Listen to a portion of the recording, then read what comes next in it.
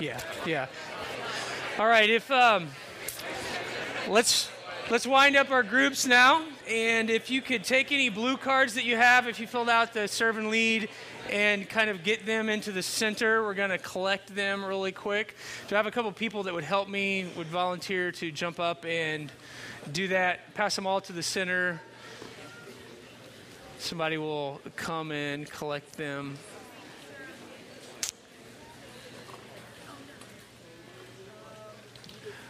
All right, and as you do that, let's bow our heads, and I want to pray before we start our teaching time today. Hey, God, thanks for allowing us to be here. Thanks for allowing us to sing. And Father, will you just meet us today where we're at and help us to be honest with ourselves and help us to be honest with you and be open to your teachings, your promptings. Father, use me just as a mouthpiece today. And we say this prayer in Christ's name. Amen. Well, this morning I asked Matt to use the question for Your Story Matters on something that you've either quit or been tempted to quit and give up on, because it goes along with what I want to talk about this morning. And I want to tell you a true story for me. About 7 years ago, it was a snowy winter morning, and we took our family to go snow skiing at Paoli Peaks. Or as my daughter Ashton likes to call it, Polio Peaks. That's what she calls it. So we all went to Polio Peaks to go snow skiing. And I really wanted to be the cool dad, because I've been pretty proficient in skiing, but my son had learned to snowboard. And so I thought, I've watched people snowboard. I think I can do this snowboard thing. So instead of getting skis, I got the snowboard. And in my mind, I imagined I was going to put on the snowboard and I was going to go, shh, shh, shh, shh, like that. Well, I got them on, and it didn't go anything like that. I mean, I went more like, shh, boom. And I was like, wow, that really hurt. And then I found myself laying on my back with the snowboard, trying to get up, going, looking for things to grab onto, people, pole, a tree, anything that I could do. And so I got up and did it again. I went about 15 feet. And this went on for about a half an hour. I did make it about 50 yards down the slope. And the only thing that I could think of in my mind is, if I don't give up this quickly, I'm going to be the person that they drive in the snowmobile, and, you lay down in the little thing behind and they pull you up the hill. And I was like, this is not going to be good at all. So I took my snowboard off, started going up the hill back to the ski shop where I got them, which is not very easy to walk in boots, if you know what I mean. So I get up there, I walked up to the ski counter, put it there. I'm like, I'm done. I'm out, okay? Give me a pair of skis before I end up in the hospital, because I am totally done with the snowboard thing. It just is not me. It just did not work out, and I'm going to be in traction or in a wheelchair the rest of my life if I don't give this up. There are things in our lives that we try, and we get to a point we realize this is really hard. I mean, this is harder than I thought. And we're going to focus on that today, and hopefully in your group you may have shared some stories where that had happened. And maybe for you, maybe it was a job, or maybe it is a job. And you would like nothing more than to be able to walk in and take those expense reports and tell your boss to stick them somewhere. And you just really wish that could happen, and you could walk away from it and quit. But it's more complicated than that, isn't it? Or maybe it's a major in college, and you're thinking, I'm 3 years down this road, not really sure that this is what I want to do, but how do I back out? How do I quit? How do I navigate this? Or for some, maybe it's a marriage. Maybe you're married and you're like, it's just not what I thought it was going to be. It's just not what I hoped it would be. I feel stuck in this marriage. Well, this morning we're all going to talk about the temptation to quit. But I want us to focus our attention on the temptation to quit our faith. What happens when we're tempted to walk out on Jesus, on God, on Christianity, on just the fact like, I'm done with all this. I'm just done with it. And I just want to leave. So if you brought a Bible, I want you to turn it to the book of John. Or if you have it on your phone or tablet or your high tech, we're going to look at the book of John, chapter 6. And we're going to go through a good portion of this chapter, and we're going to have to move through some of it really quick to get through. But basically, we're going to see in this story today that Peter asks a very important question. And we'll get to that a little later in the message. But this story about Peter. Peter is the guy who walked with Jesus. He's the guy who was the fisherman that Jesus called. He's a historical figure. Peter was also the one who Jesus said, upon this rock I will build my church. He's also the one that was at the day of Pentecost after Jesus had risen from the dead and they started the church and thousands of people came to follow Christ. So it's that Peter that's in this story. So let's look at John chapter 6 starting in verse 1. The first thing it says is after this. Now, after this refers to what happened in chapter 5. And what happened in chapter 5 when Jesus healed a man who was lame, and the Pharisees got in a big argument with him, and he kind of threw a spiritual smackdown on the Pharisees, and they had this tension going on. So that had happened. So after that, Jesus crossed over to the far side of the Sea of Galilee, also known as the Sea of Tiberias. And a huge crowd kept following him wherever he went, because they saw his miraculous signs as he healed the sick. So later on in this passage, if we're going to skip ahead, Jesus then feeds the 5,000. And that's a story where all these people showed up to hear Jesus speak. They didn't have anything to eat. So Jesus took a little boy's Happy Meal who had a breadstick and a filet of fish sandwich, and he basically fed everyone there, thousands of people. And he fed them so much that they were like unzipping their pants or undoing their pants. It would have been toga, so we wouldn't have done that. But you're just like, oh, I'm so full. So Jesus fed all of these people with one little boy's lunch. Then the next story that we see is Jesus walked on the water. So the disciples were in this boat and there's a storm and Jesus comes walking on the water. So he's doing these miraculous, crazy things, and people are flocking to see Jesus. Everywhere he goes, it's this huge crowd. I mean, he's more popular than the royal baby. People are just like coming out. If Jesus is there, people are showing up. They're waiting all night. They want to see him. They want to hear him. We haven't heard a person teach like this, do us another miracle. So all this is going on. And in verse 22, it says the crowd went to look for Jesus when they couldn't find him because they wanted to see more miracles. Now, verse 35, Jesus gives them a little instruction. This is what he says. I am the bread of life. Whoever comes to me will never be hungry again, and whoever believes in me will never be thirsty. Now, Jesus' claim in this verse was very offensive to the people who were hearing it. I mean, he's kind of making a claim that the pathway to God is through him, that he has something special. He has this connection with God, and he can bring fulfillment. And people were all about the miracles. I mean, they were all about all these things that Jesus had to do, but when he started teaching like this, people were starting to go, what? What are you saying? What are you claiming? I mean, who do you think you are that you would say this? Look at verse 41. Then the people began to murmur in disagreement. They started murmuring, and in one little part of the passage, it says people started going, isn't that Jesus? Isn't that Mary and Joseph's son? I mean, I knew him when he was a snotty-nosed little kid. I mean, I went to high school with his dad. I mean, this is the same guy who's now claiming all of these crazy things. And, who does he think he is?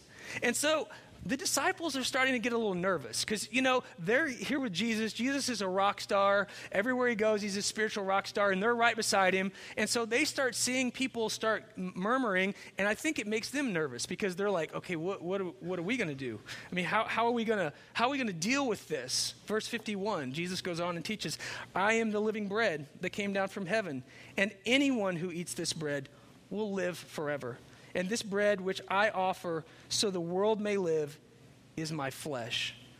Now, Jesus was talking about two very important symbols that was used in the Jewish Passover that Jewish people would have understood, but they would have found it offensive also. The bread that he's talking about, when they celebrated the Passover feast, bread was the main thing in all of the meals. It always involved bread. So they understood that. Now Jesus is saying that he is that bread. He is able to do that. And he's also talking about blood. And in the Jewish Passover, they understood the blood because the blood was in the 10th plague when the Israelites were in Egypt, and before they were going to leave, the Passover was celebrated because God told them to take the blood of a lamb and to put it over the doorpost. And then during the 10th plague, when the death angel came, he was going to kill the firstborn child of every family except those who had blood over their doorpost. And then he was going to pass over that house. So that's where the word comes from. So now we've got this bread and this blood, which the Jews understood. And now Jesus is claiming to represent both of those things. Verse 52, then the people began arguing with each other about what he meant. How can this man give his flesh to eat, they asked. They thought Jesus was talking about cannibalism. They thought he was saying, why is he telling us to eat his flesh and drink his blood? We don't understand that. That seems weird to us. Verse 53. So Jesus again said, I tell you the truth, unless you eat the flesh of the Son of Man and drink his blood, you cannot have eternal life within you. But anyone who eats my flesh and drinks my blood has eternal life, and I will raise that person at the last day. Now, Jesus was referring to the Lord's Supper, which most of us kind of get and understand, which we'll take and share with later in our service.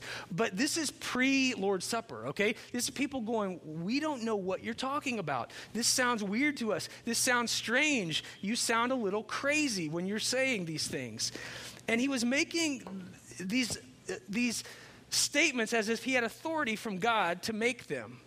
And I think the disciples were already kind of huddling over to the side going, what are we going to do? Like, Jesus is talking crazy. Like, we need to get a press conference together, and we need to somehow in the press conference soften what he is saying, because this is like, people don't like this. His popularity is going down. People are unfollowing him from Facebook. He's losing Twitter followers. I mean, all of these things are happening. His approval rating is going down. Jesus has got to stop talking like this, because everyone loves him when he does these miracles and feeds people, but all of this blood and bread and I am the path to God, like, this is making people nervous. So they're thinking about softening his message.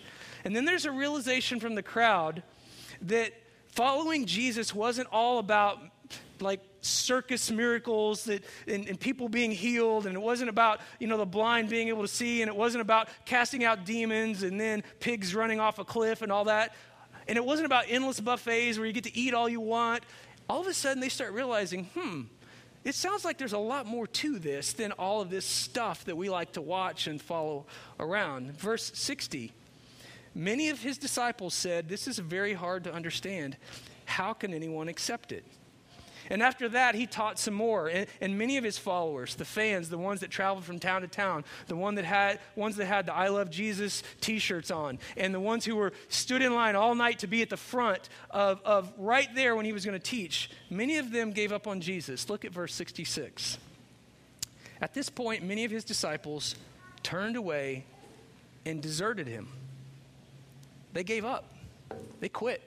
They left. They threw in the towel. Adios, amigos. We're out of here. Not doing it anymore. It's been great. Loved all the miracles. Loved the meals, Jesus. But I'm not sure we can really follow you. You say some things that I'm not sure if we fully understand. And why did they leave? Why did the people desert Jesus? Because it was hard. Because the things that he was claiming were things that they weren't necessarily comfortable with. It didn't seem to be worth it anymore. It wasn't relevant to them. And there were other things that they wanted to do. So look at verse 67. This is when the story gets really interesting. Then Jesus turned to the 12, the people, the guys that had been following him around, living with him that he'd been providing for, the ones that he had called to follow him, and Peter was one of them. He turned and asked them, are you also going to leave? Now, this is such a relevant question for you and I, because there are times in our lives, or there have been times, or there will be times when you are going to be tempted to do the very same thing, and you're going to have to ask yourself, am I going to leave too? Am I going to walk out? Am I in this for the long haul? Would it be easier to do something else? And here's where those times are for you and I. Let me give you a couple categories. During a time of transition. During a time of transition, you go from middle school to high school, you go from high school to college, you go from college to the first job, you go from living in a hometown to moving to a city far away. And during those times of transition, many times we start thinking, I don't know about this whole thing with Jesus. Because many of the times in transition, you leave a situation where it's comfortable, you know people, they know you. Now you're stepping into a situation where people don't know you, they don't have the same values that you have, there's not the same support system as you have. And it's many times that it's easy to go, you know what? My faith seemed to matter when I was over here. Now that I've moved over here and like I'm a big boy and I'm a big girl and I've made this transition, it's different. It's just different. And in those times of transition, we are very often tempted to go, I'm just going to try to do this alone. I don't know if I need God. I don't know if he really, makes a lot of sense to me now. Everyone around me doesn't seem to be following, and I don't get a lot of support. So I think I'm just going to ditch the thing and just kind of blaze my own trail. Also, during a time of temptation, we're often tempted to quit. You meet this really hot guy or this really hot girl, and, instantly there's like chemistry. There's total chemistry. He's into you, you're into her. All that stuff is happening. But you realize they have no relationship with Jesus, none whatsoever. And your relationship with Jesus is kind of getting in the way of this relationship. And so, you say to yourself, you rationalize, you're like, I know she doesn't love Jesus, but man, have you seen how hot she is? Like in a pair of jeans, oh my goodness. And so you're thinking all this stuff in your head, but you get to the point where you realize that it's Jesus or him, or it's Jesus or her, but it can't be both.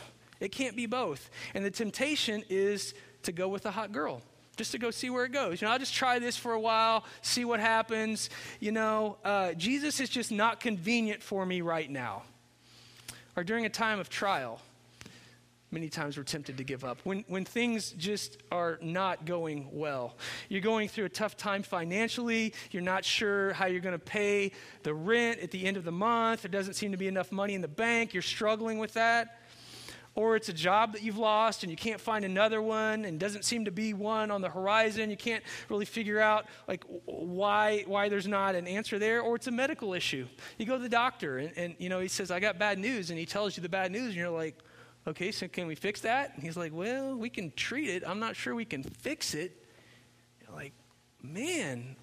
Or it's just marriage again is hard and you feel stuck. And here's the thing, when we're in a trial like that, we pray, and we pray, and you've waited, and you've waited, and you've waited, but nothing seems to be getting better. And when nothing seems to be getting better, you say in your mind, isn't God supposed to show up here? We had this deal, I thought. And isn't he supposed to show up and take care of everything? Because I'm trying to be a good person. I go to church, I read my Bible, I do all this stuff. I even give some money. I thought God would show up and help me out here. And what's the point in trusting in God if my life sucks and it doesn't seem like it's really getting any better? Well, I don't feel like he's holding up his end of the bargain. God isn't being faithful to me, so what's the point in me being faithful to him? And you're tempted to walk out. You're tempted to give up. You're tempted to throw in the towel. And during that time when you're tempted, it's as if Jesus can look deep down into your eyes and say, are you also going to leave? Are you also going to leave? Other people have left. Are you going to leave also? The first time that I really had to face that issue was when I was preparing to go off to college. And I had felt a real sense of calling by God that was very clear to me when I was a sophomore in high school. During my sophomore and junior year, I was at a summer youth conference, and I felt a deep calling from God to go into full-time ministry and do it as a vocation. I had a lot of questions. I didn't know what that meant, but it felt really clear that that's what God was calling me to do. So I graduated from high school, signed up to go to Cincinnati Christian University, and went off to school there. Now, I grew up in Chandler, Indiana, which is a town of one stoplight. Okay, that was the geographical marker for our town. Go to the stoplight, take a right, or it's before you get to the stoplight. Everything happens centered around the stoplight. And so I moved all my stuff to Cincinnati, Ohio, which was much bigger than Chandler, Indiana. I knew nothing about Cincinnati. I'd never eaten Skyline Chili. I'd never had La Rosa's Pizza. I didn't understand what all that Cincinnati stuff was all about. But I showed up for freshman orientation. I didn't know a soul. Didn't know a person. My mom and dad dropped me off. We unpacked the car. Then there's that awkwardness of like everything's unpacked and they're kind of standing there and I'm kind of standing there and you're kind of like, don't really know what to do here now. We've never done this before. So they eventually left. And when they left, I sat down on my bed for the first time and I had this overwhelming sense of emotion like, what have you done? I mean, what have you got yourself into? I wasn't just going to a Christian university. I was studying to be a pastor full-time and work within a church. And I had been a part of a church growing up, and I had known about the crazy deacons that stand out behind the church and smoke. I knew about the elders that, were very controlling and made all the decisions. I knew about the senior pastor's wife, no offense, Kathy, that could be very manipulative and wanted to control everything. And here I was going, God, I'm going to study to do this, like full time. Like I'm a full-time pastor, like my job is to be a Christian. Is that really what I want to do? And then I thought, what if I get there and there are no cute girls? I mean, like, can I go to college for 4 years and like there's no cute girls? Like what if everyone is really nerdy and like a Bible geek and they're the ones that, win when they play Bible Bowl and they know all the answers and they got all the verses memorized and I'm like, I don't know any of this stuff. I mean, I'm not going to fit in. How's that going to work? What did I sign up for? And a lot of you have had moments in your life when you're like that, when you're like, you feel God going, are you going to leave too? And you're like, well, it kind of catches you off guard, right? Well, I don't really know what to say. And because of a time of transition, because of a time of temptation, because of a time of trial, there have been times, or there will be times, when you'll think about walking out on Jesus. And that's exactly where Peter and James and John and Andrew and all the apostles were. They were thinking about giving up on Jesus because it was hard, because it was risky, because they realized what Jesus was teaching and it was going to cost them something. In fact, it may cost them their life. And they're like, yeah, we kind of believed it, but it's getting tough now. And these were the guys that had followed Jesus. They had been with Jesus. They had seen the miracles. And can you imagine the awkward pause when Jesus looked at all of them and said, are you thinking about leaving too?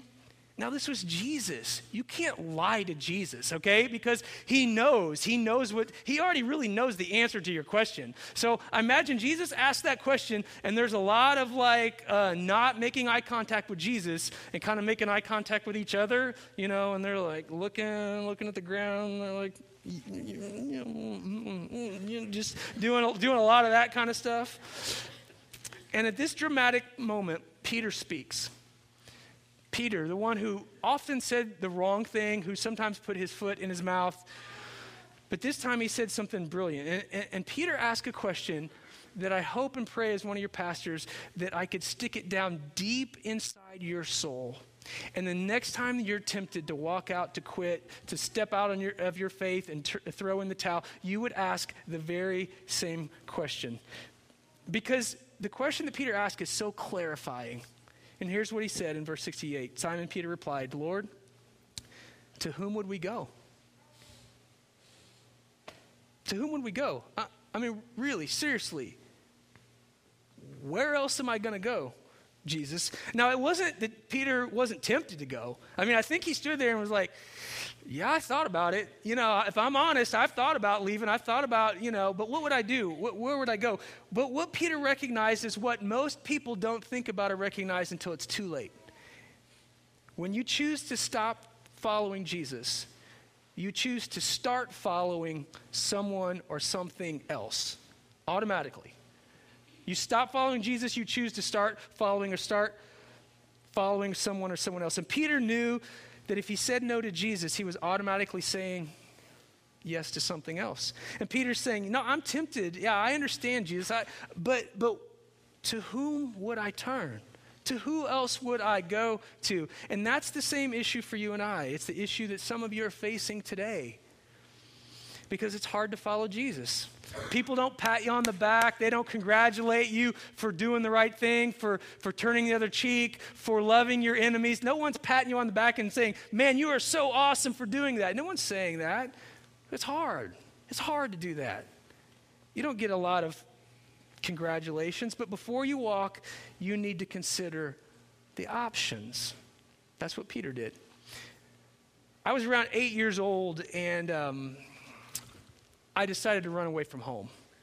My mom and dad can remember that story. I didn't like the way things were going. I didn't think things were fair. I was upset. I was emotional. I'm crying. So my mom helped me pack my suitcase. I went and got a suitcase. She helped me pack it, which was very nice of her. I put things in it, and I walked, and I was like threatening, I'm going to leave. And they're like, okay. Really seriously, I will walk out of this house. Like, okay. So I left the house, and I went out to the garage, and I just sit there for a while. And I'm just sitting in the garage, and I sit there. I think I was out there for probably an hour. I don't know if it's exactly. I was out there for a while. I hear my mom in the kitchen making supper, like dishes are clanking and that, and I can start smelling it. So I'm like, man, I am hungry. So I open up my suitcase, and I look in there. I thought I did bring a change of underwear. I did bring some jeans and a shirt and some shoes, but I didn't have any food. I also didn't have any money at all. I think I remember I did have a bar of soap, which I don't know why I had a bar of soap, but I had that. And at that moment, I started realizing, you know what? I really may have overlooked some things, okay? I really maybe have assumed some things that I thought that I just made this decision emotionally, irrationally, and now it's not quite panning out like I thought it was going to. But you know the exact feeling, don't you? You know the exact feeling of what that's like, of walking away or being tempted. Because when we're tempted to give up on Jesus, very often when we follow someone or something else, we don't really think through what it is that we're following. And that's what Peter is saying. And next, look at the things that Peter says that brought him to that conclusion. The second part of verse 68. He says, you have the words that give eternal life. Jesus, nobody else offers that to me. Jesus, what else am I going to do? Go back and fish with my dad? I've seen my dad's life. That's a hard life. Go make a meager income fishing with my dad. Jesus, you have called me to a bigger purpose. You have called me to something that's bigger than myself. It's a part of my Heavenly Father's plan. It is a part of something that's eternal and that lasts and that makes a difference. And any other thing that I do doesn't really have that. It's not really going to lead me to that. So here's what Peter knew. Giving up Jesus for temptation really wasn't going to pan out in the end. I mean, that girl that you're tempted to not follow Jesus so you can follow the hot girl, just play that out about 25 or 30 years, okay? I mean, just saying, okay? You go to the nursing home, do you see a lot of hot girls in hot jeans at the nursing home? Okay, just saying, you play that out. Is that where really that's going to lead? How hot is that girl going to be for like 30, 40, 50 years? Whenever there's a time of transition, you think, well, my professors, they kind of say that all this stuff's made up, and they seem to kind of know what they're talking about. And in high school I believed it. Now I'm here, and I'm not sure. Well, let me tell you something. Just because your professor talks a big game up front doesn't mean that he's always going to be right. And your professor may be smarter than you, but it's also highly likely that he's not as wise as you. And before you run out on Jesus and before you throw it all away because somebody stood up and said some things that kind of seemed to make sense, Peter would say, have you considered where else you're going to turn? To whom will you go? Giving up on Jesus during a trial because things are hard and you think there's going to be a better outcome. God promised us over and over, whatever we face, no matter what we're going through, it will not last. In fact, in his time, in his perfect timing, he will give you a way out. God is not late. He is never late. He is completely on time, and ultimately you have a treasure in heaven that cannot be taken away from you. Peter realized that no option could give him what Jesus was giving him. No option. So if you're not going to follow Jesus, who are you going to follow? That's the question that a lot of us never think about.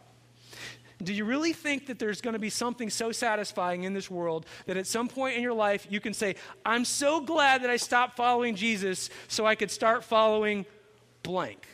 Fill it in. Whatever it is that you want to put in there, fill it in. Do you really think at some point in your life you're going to be able to say that? Peter said you're not. That's why he didn't give up. And whenever you stop following Jesus, you know what? You're always downgrading. Nobody downgrades in our culture. Nobody. I mean, we upgrade everything. We're always upgrading. We're thinking about the next upgrade. This week, it's all been about the iPhone. It's all been about the new iPhones, iOS 7, and everybody's talking about upgrading. You never heard a person say this week, no, I think I'm going to take my iPhone and give it to my sister so I can get a Nokia flip phone. Did you hear anybody say that this week? No. Did you hear anybody say, no, I didn't upgrade to iOS 7. In fact, I downgraded my operating system to iOS 2.3.2. Like, who does that? Nobody does that. No one says, you know what? LTE is just too fast for me. I don't really like having that fast phone. I like the 3G when it was really slow and, gave me a lot of time to wait for things to pop up on my screen. Nobody says that. Nobody says that, right? Because we don't downgrade. We always upgrade. I mean, you always go, I want something better. I want the newest thing. I want something better. Well, when you're following Jesus and you decide to unfollow him, you're downgrading spiritually. You're just downgrading. Why would you unfollow him? Because it's hard? Because it's inconvenient? Because it's difficult? Because other people around you aren't doing it? I get that. And Matt and I often talk, and I've told Matt, I believe one of the big mistakes of the U.S. church is that we have sold people on this idea that if you follow Jesus, everything's going to be taken care of. Everything's going to be great. You're going to get all the money you want. You're going to be successful. Everything's going to pan out. Nothing's ever going to go wrong in your life. And Jesus never said any of that. He never claimed any of those things. Those are things we've made up. That's American Christian marketing that's going on.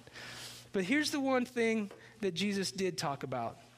Following Jesus may cost you something. But not following Jesus or unfollowing Jesus will cost you everything. That's what Peter understood. He said to Jesus, to whom should we go? To whom will I go, Jesus? I've thought about it. You give us the gift of eternal life. The things that you do are going to last. You've invited me to be a part of it. And if I say no to this, where else am I going? I mean, what am I going to do? Nothing else. I've been down that road, and it doesn't pan out. So the next time you're tempted to bail, the next time you find yourself in a transition, a temptation, or a trial, and you think, I think I might just do something different, I want you to ask yourself that question. To whom will I go? Let me pray for you.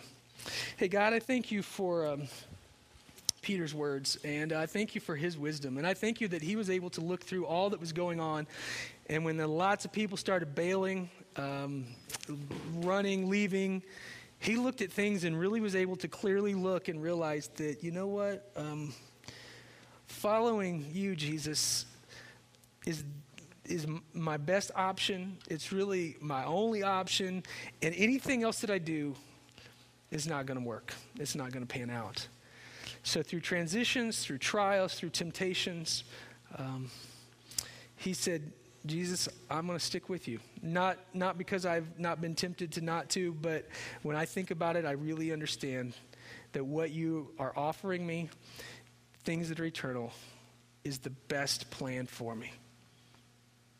Now, I realize with your heads bowed, most of what we talked about today has been kind of for people who follow Jesus, and it's the persevere, don't give up, kind of speech. But maybe you're sitting there today and you're like, you know what? I've really never followed Jesus.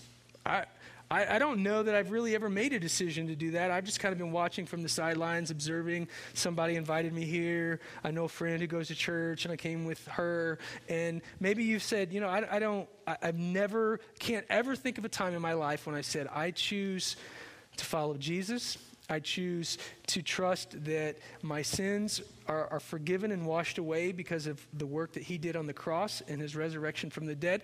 And maybe you've never, ever made that decision. So with everyone sitting down, if you're at a point today where you would say, I want to start following Jesus, I want to ask you just to stand up in your seat. We'll all have our heads bowed, but would you just stand up where you're at? I don't want anyone to go home today and feel like no one asked me or invited me to follow Jesus. So if that's where you are, just take a moment and just stand up in your seat.